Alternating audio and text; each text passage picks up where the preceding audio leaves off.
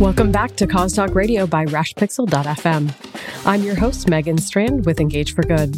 You can find full show notes and additional resources for today's episode at engageforgood.com. Today's episode is brought to you by Audible. Get a free audiobook download and 30-day free trial at audibletrial.com/Cause Talk Radio.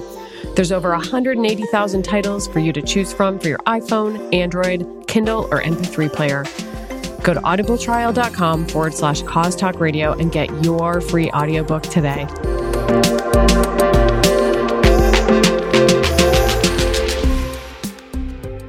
Transgender and non-binary individuals often report being harassed, denied services, or even being attacked when they show IDs with a name or a gender that doesn't match their presentation.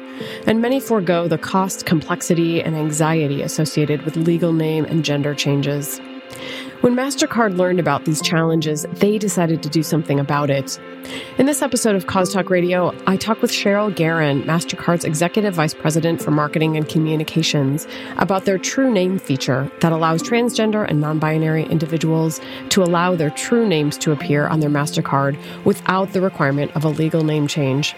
The first true name cards are just rolling out this month, and Cheryl and I talk about everything from how this initiative began to the responsibility that brands have to the LGBTQIA community year-round, and not just during Pride Month.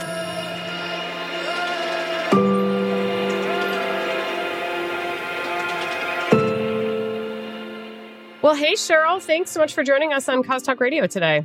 Thanks for having me here. I'm so excited to have you on today because MasterCard recently announced a true name feature. Would you just get us started today by talking a little bit about what true name is and why MasterCard decided to create this feature? Sure. So we've been a longtime supporter and ally of the LGBTQIA community, which means that we want to serve this community in the most inclusive way.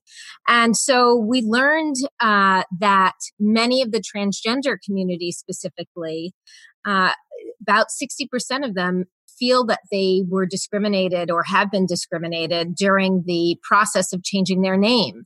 And when we found this out, we saw there was an opportunity. So many people then in this community don't necessarily have the right representation of the name based upon who they are on their card. And we wanted to do something about that. So why is this such a tricky issue for the LGBTQ community?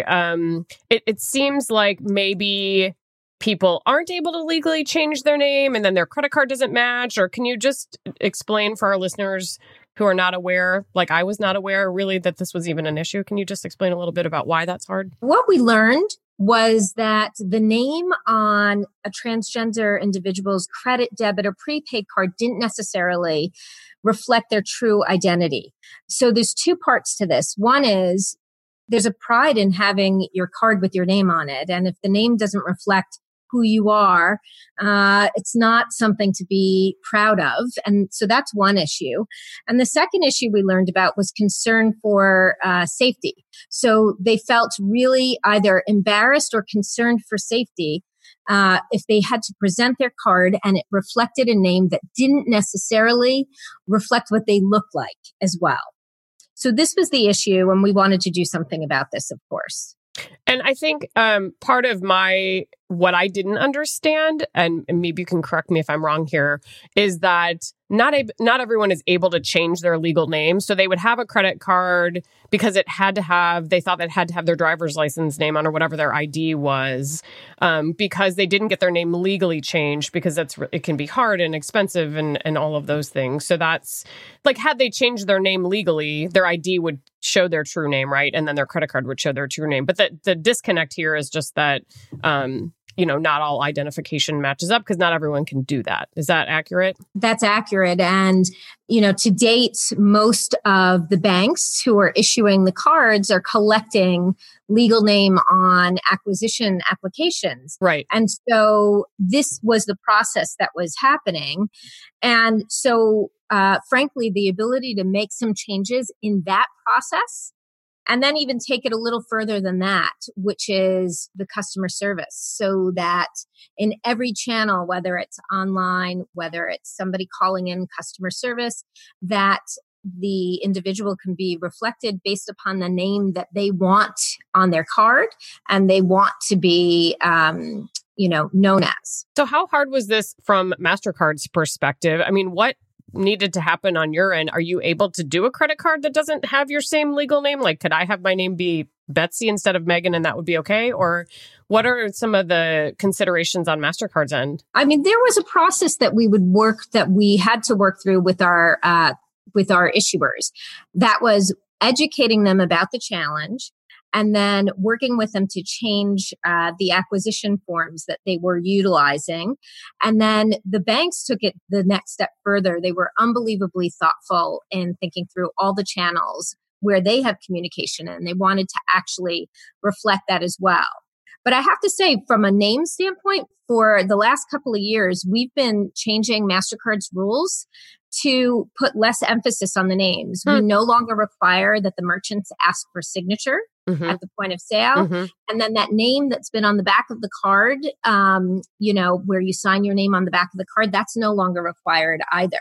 So we've been setting the stage for this in our rules, and now our issuers are working with us to make this a complete positive experience. Particularly for transgender, it was important for us, and then working with some of our banks as well, that we're as inclusive as possible. That's interesting. And I think this initiative is amazing. But let me just play devil's advocate for 1 second. So if you have, if somebody takes my credit card and goes to use it at a merchant and buys something expensive, and there's no question between like the legal name and the name on the card, like if they're asked to see ID and it's different, does that pose a security problem in terms of identity theft and things? I mean, I can absolutely see the use case for this particular scenario, but like for other scenarios, does that present, challenges? So the good news is we have the highest level of security on the cards that has nothing to do with the name. The chip on the card, the EMV chip on the card and then what you use online, we have the highest level of security on these cards. And so it actually doesn't pose any concern as you would think. So it's really, again, we've been upgrading the security on the cards for years. So it's just now that this is the perfect time to be able to introduce something like this. And merchants, they are not required to ask for ID, and they don't need to ask for ID at the point of sale. So there should be no confusion around this at the point of sale as well. Interesting. So maybe it's just a little bit of a myth, and maybe, like you're saying, technology has caught up to the point where security is not necessarily about like asking, matching up the signatures or, asking for ID. That's exactly right. And by the way, in the background, if you're shopping online as well, everything in the background on this stays the same. So the banks will collect your legal name, and then they'll collect your preferred name. And then the plastic, that's the card that comes out, at the end will have your preferred name on it. In the background, everything stays the same so that all the security checks are right and all your credit scores, et cetera, tie back to your legal name. But you no longer have an issue of, you feel like this card is a source of pride for you. And on top of that, no safety issues anymore. Got it. I always like to ask our guests when we're talking about campaigns, how long has this been in the works? Because sometimes things can come together relatively quickly. Usually that is not the case, and this stuff takes a very long time. And I would imagine with something like this, it's probably been in the works for a while. It all actually started this year. So, wow. We've been tremendous supporters of the community, and we work with, our internal, we call it a BRG, our Pride Business Resource Group. And so we've always sponsored, for instance, the World Pride Parade or New York City Pride Parade and in other cities as well. But we wanted to take it a little bit further, and we wanted to understand the needs of the community and any pain points. And this surfaced as a pain point that we actually hadn't heard before. And so what we did was we immediately took action. We announced it, that it was coming in June at the New York City Pride parade and the events that were going on that month. And then we had been working with our issuers, and we're so excited. The first card's going to be issued in December. So all within this last year, actually. That's amazing. Congratulations. That does sound like a very expedited time frame. So that's great. Thank you. So you've mentioned the issuer several times. It's not like MasterCard can just make this decision and just say every MasterCard is now going to, have X, Y, Z or the following. You have to do some work with your banks and your issuers to get them on board. So it sounds like you've just said the first card is going to be available in December, which is when this podcast will air. So hopefully by the time you hear it, it'll be available. It looked like BMO Harris Bank was the first bank. Can you talk a little bit about what it took to get issuers on board and how that process is rolling out and what the continuum is in terms of where you still have to get to? I have to say, BMO Harris has been the most amazing partner. They took this on with us. Just like us, they're focused on inclusion, and they really wanted to focus on expediting their processes and getting this out in the market.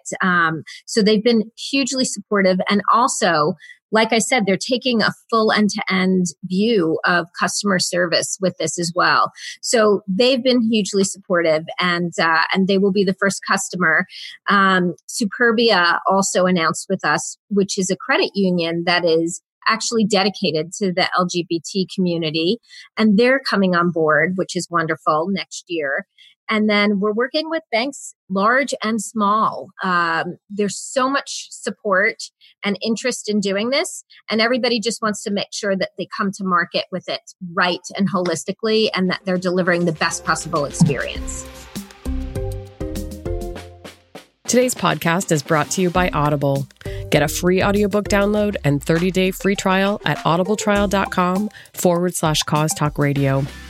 One book I've just discovered and highly recommend is Never Split the Difference, Negotiating as if Your Life Depended on It by Chris Voss. Voss was the FBI's lead international kidnapping negotiator, and in his book, he provides really practical tips you can use to become more persuasive, both in your personal and professional life. I found this book so useful that I'm listening to it again on Audible, and you can get it for free with your 30-day free trial at audibletrial.com/Cause Talk Radio. You kind of referenced that, it was brought to your attention that this was an issue. It maybe did it come from your BRG? Is that what it's called? Business Resource Group? Did I just make that up?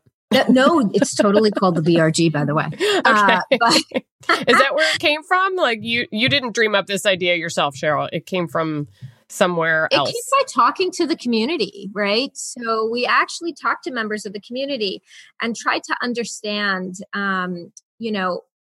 we always we're all about understanding what matters to people. And then if there are any pain points, of course.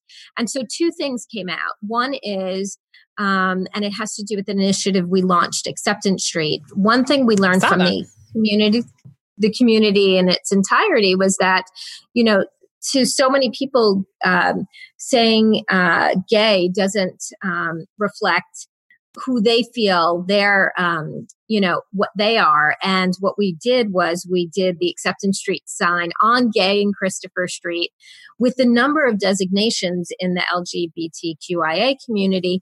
And it was tremendously successful. Everybody took pictures and posted online, and it just was a source of pride again for people.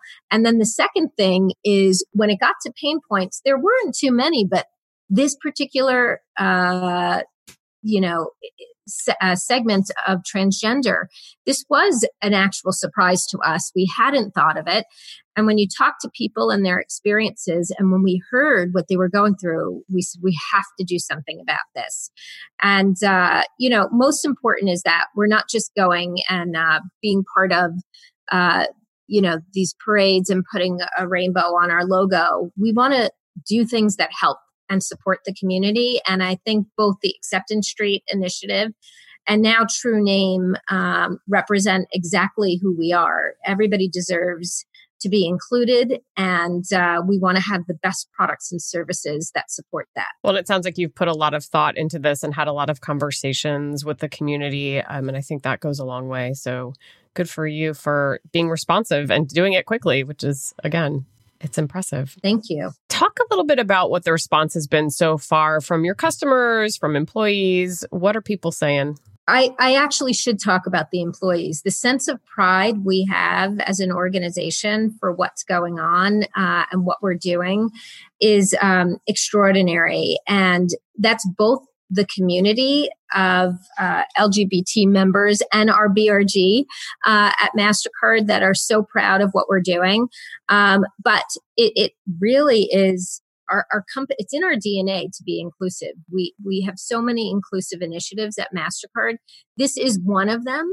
And this is such a nice representation of just what we do across the board, whether it's for inclusion, for this community, or financial inclusion or other. It's who we are. And so the employees rally behind us. And so many people, by the way, did this as volunteer work. And so everybody came in on top of the day jobs that they had to get this product out so quickly because of how much we care. And then the second thing is our customers. I have to say, this was when we announced this, and we had been talking to some of our customers already. The number of calls and meetings we've had over so many customers that want to get this right and do this with us has been extraordinary, and consumers as well. When we talk to the community and they see that we actually are doing something that matters for them, it's special and meaningful. And so we're just thrilled with the response. It sounds like you're going to be working with partners to create additional products in the future with the True Name feature. Can you talk a little bit about what that looks like, what that would be? Sure. This one, we're going to continue to focus on the rollout of this. And we're committed to do so along with so many of our customers. But this is what we do. Part of what we do in understanding different segments, different consumers, is really digging in and identifying how we could better serve them. Sometimes this is a challenge because you think about it, it's so easy to use our products already. It's sort of routine. It just happens.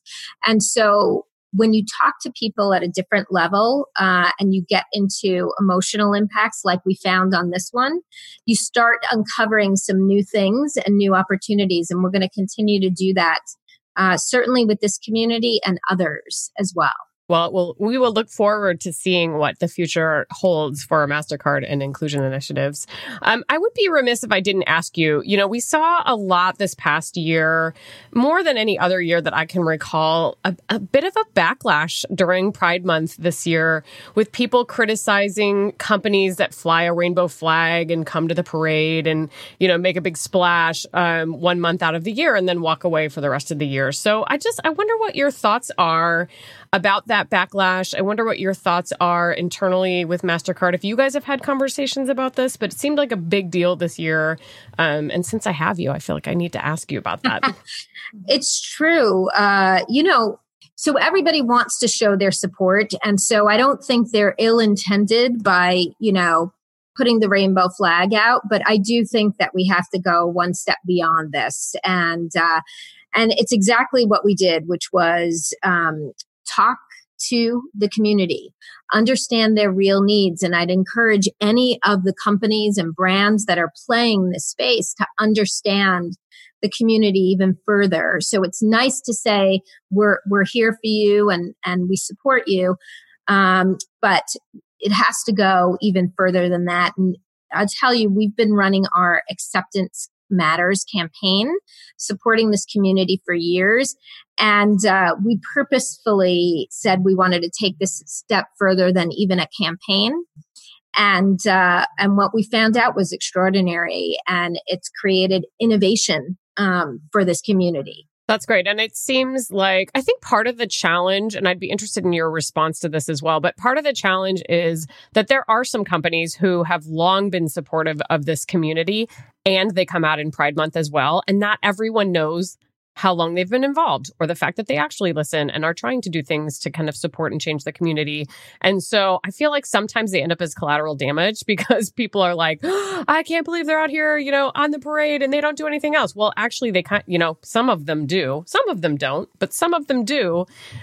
So I'm curious about your thoughts on that as well. Yeah, so that is tough because this is where people, again, brands and companies, they have to think about what they're doing and continue to build on it. So we've stayed consistent with our Acceptance Matters campaign.